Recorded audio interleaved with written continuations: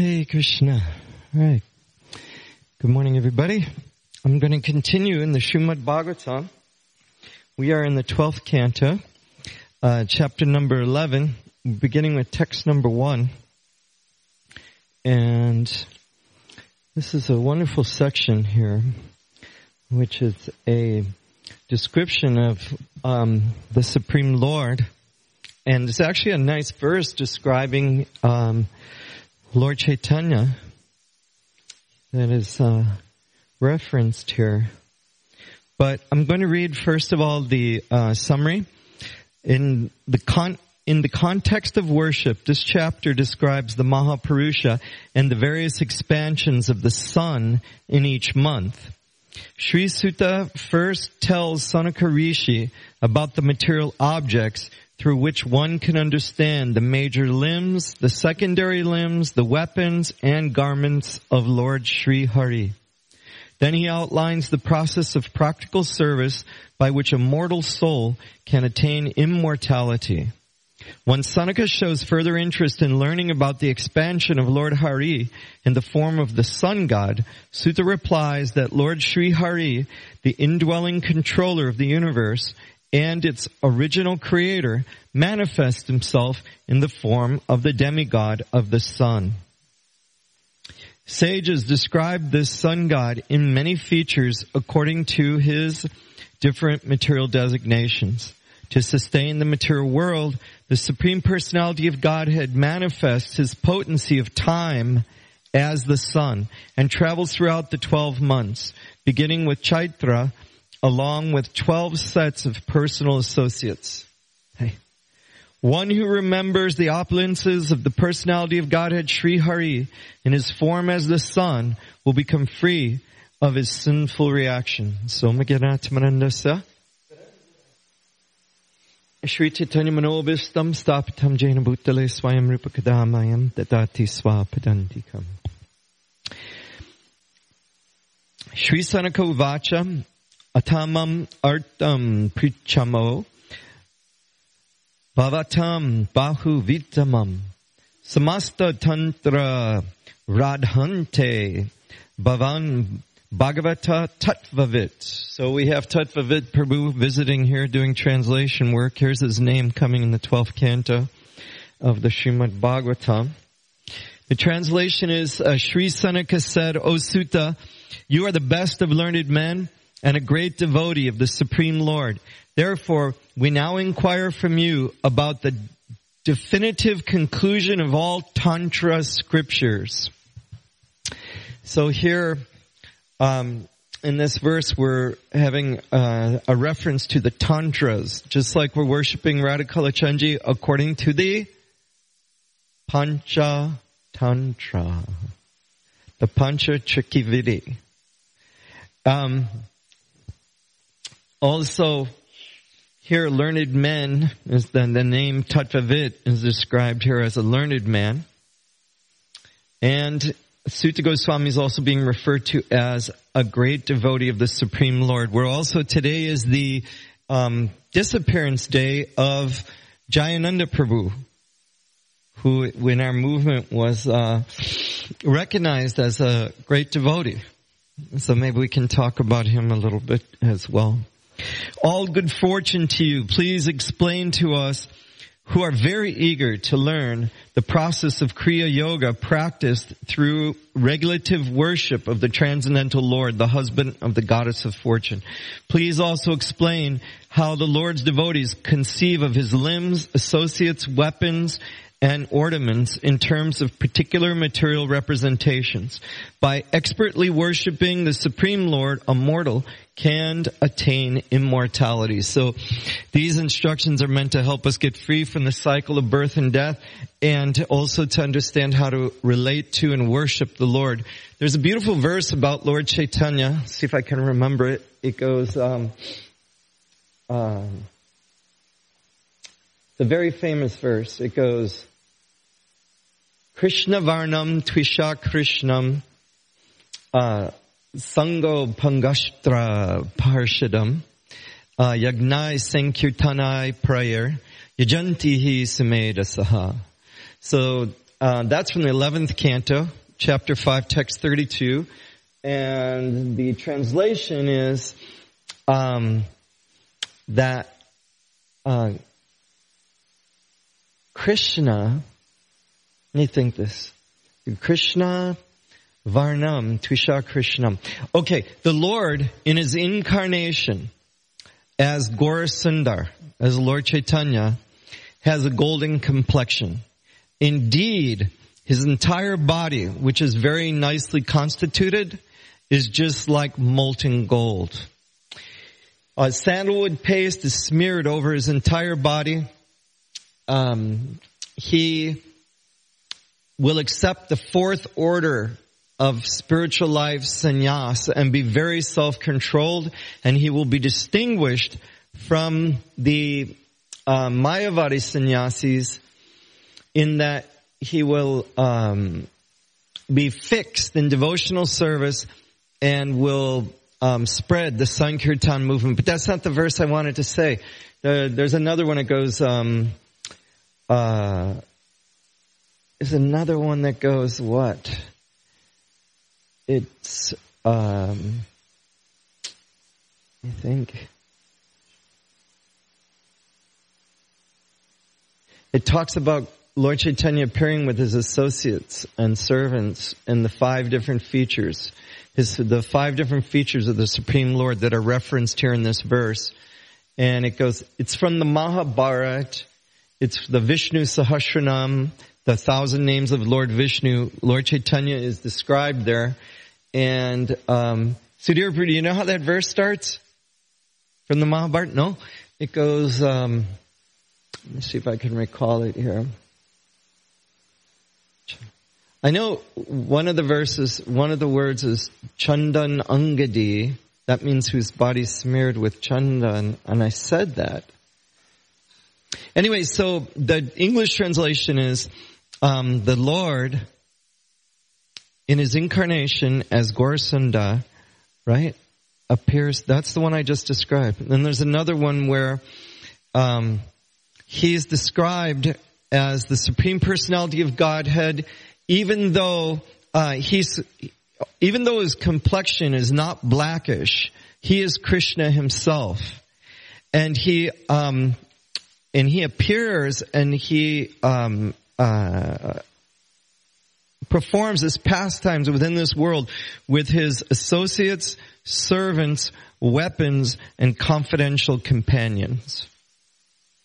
So, Panchatattva has 5 features, right? We're worshiping Lord Chaitanya, Lord Nityananda, Advaita Acharya, Sri Gadadhar, and Srinivasa Acharya. Right? So Lord Chaitanya is the Supreme Personality of Godhead himself. Lord Nityananda is exhibiting the symptom or the qualities of being the what? The power. He's Lord Balaram, so he must be the power of the Lord, right? Advaita Acharya is the incarnation of the Lord. Gadadhar is what? What feature of the Lord is Gadadhar? I know Srinivasa Acharya is the devotee of the Lord. He's Narada Muni. And Gadadhar is the internal potency. Anyway, these are 5 features. So this is being referenced here in the 12th canto. And that by understanding these and by the process of regulated deity worship and chanting the Lord's holy name, a person can actually realize these different aspects of the Lord's personality as transcendental and attain immortality. Right? We have this famous verse in the Bhagavad Gita that anyone, what is it? Janma karma chame dibyam evan yoveti tattvataha. That if we understand the transcendental nature of the Lord's birth and his activities and his qualities, his pastimes, that one doesn't have to enter again into this material world. You see? And the proof of that is when we do worship Radha Kalachandji, when we worship the deities, when we chant the holy name, we get free from the influence of the modes of material nature. Right? We get free from lust, anger, greed, ignorance, and passion, and even goodness. And we develop our inclination to love and serve the devotees and to help other people. Here Sutta Goswami says, offering obeisances to my spiritual masters, I shall repeat to you the description of the opulences of Lord Vishnu given by the Vedas and Tantras. Given in the Vedas and Tantras by great authorities beginning from the lotus-born Brahma. So this knowledge is received in disciplic succession. There's a beautiful verse. Arjuna asks this question to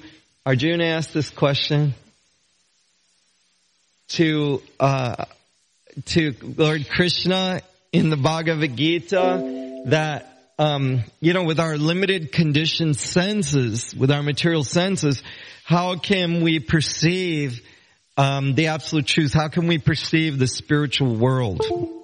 How can we understand you as the personality of Godhead? Because our senses are imperfect. So how can we receive perfect knowledge with imperfect senses? So Krishna says, "Evam parampara praptim imam rajarshyo vidu," that when we approach a bona fide spiritual master in disciplic succession, then we can receive transcendental knowledge. So the knowledge coming through the disciplic succession is coming from Krishna. Krishna is pure. He's perfect. He's omniscient. He's omnipresent. He knows everything. He's the creator of everything. Right? We have so many verses. Ishvara Parama Krishna Satchidananda Vigraha Nadiradir Govinda Sarva Karana Karanam. Krishna is the supreme controller of all controllers. He is his body, even though it looks human-like, it's made not of material energy, it's made of spiritual energy.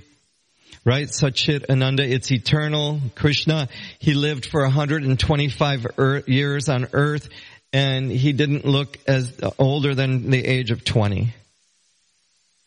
His body is transcendental, and he's the origin of everything, yet he has no origin. He's self-manifested. And even self-manifest is not really an accurate description. Krishna is always existing, and he's the fountainhead of everything. Self-manifest seems to imply that he didn't exist and then he appeared. But we can say that in terms of his advent into the material world. But as far as his personality, his body, it's always existed, will always exist. It's eternal. It is not influenced by the modes of material nature. And, there's one of the descriptions in the Bhagavad Gita is that, just like, normally when we think about things in the material world, we think about things that are good for us or auspicious, right? And things that are inauspicious or bad. You see? But when we act, this is another proof that Krishna is transcendental. When we act under the guidelines of Krishna, when we act under the direction of Krishna, okay, then we become those actions are transcendental. They do not have reactions. Okay, so anyone who acts under the direction of Krishna becomes transcendental. That activity is transcendental. Hey, Mother Krishna Priya, I wanted to ask you, there's a lady, a close friend of mine, Pravina, who is a Bharatanatyam dancer. She teaches. She's got cancer. Well, she asked me about it, so I just thought since I'm seeing you and I never see you and I don't have your phone number or anything, maybe if you would talk to her, it might help her. Okay, and I won't mention it again. So, but yeah, anything done under the direction of Krishna is transcendental. It's not contaminated by the modes of material nature, which the reactions of the modes of material nature may be considered auspicious or inauspicious, So, the concept that things are auspicious and inauspicious within the material world are basically just a mental concoction. Nothing in the material world is auspicious because the very material energy is inauspicious. Everything in the material world is a source of misery because everything in this world that we try to enjoy is temporary.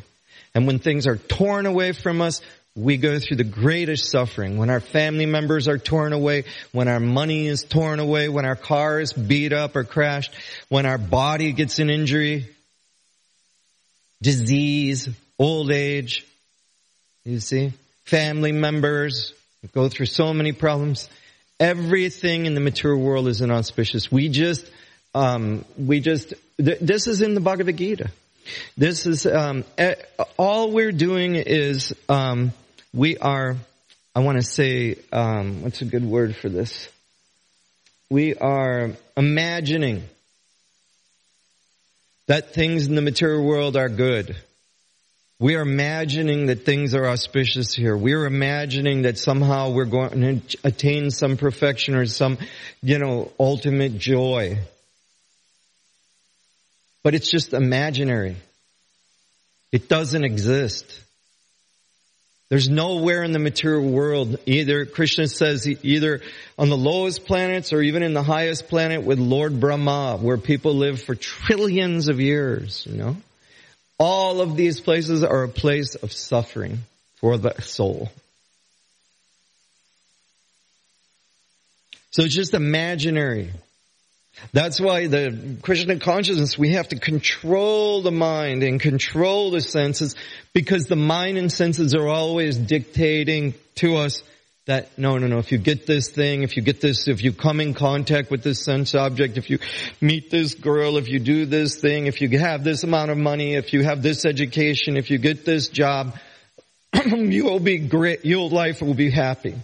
Your life will be perfect. You will have no more problem. That's an illusion. It's just a distraction away from serving Krishna. Real auspiciousness means when we act in Krishna consciousness in full devotion and in service. And that's not easy, because it's so easy to blame others, especially blame God. People do that. They even write books about it.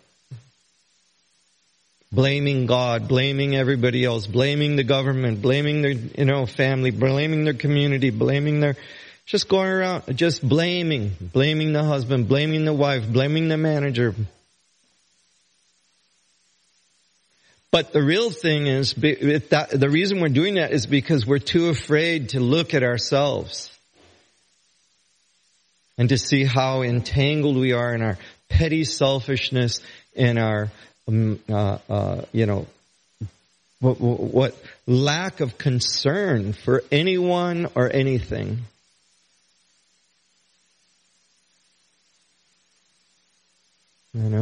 That's what anartanavritti means in chanting. Anartanavritti, means the clearing stage. So it means to actually look at how horrible you are. Why doesn't Krishna associate me? Why don't any of my relationships really work? Why does everything always end in misery? When we start to question that about ourselves, then we start to actually, purify. And nobody wants to do that. It's not fun. It's not fun to admit that we're fools. It's not fun to admit that we're selfish. It's not fun to admit that we're actually very ignorant.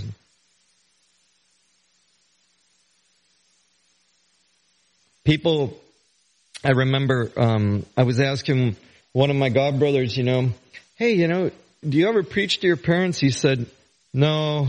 I said, what's wrong? He said, because I used to bring it up, but they're not willing to admit that my parents are not willing to admit that everything they've done in their life up to this point has been wrong.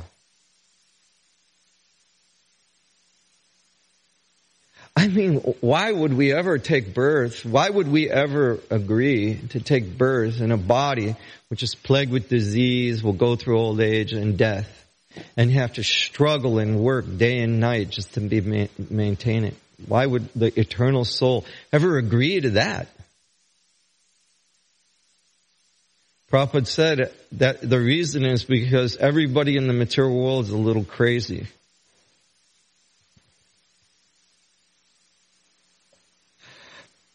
You see, but it's so easy just to read this and forget about it and walk out the door and just go right back to the same, eating, sleeping, mating, and defending,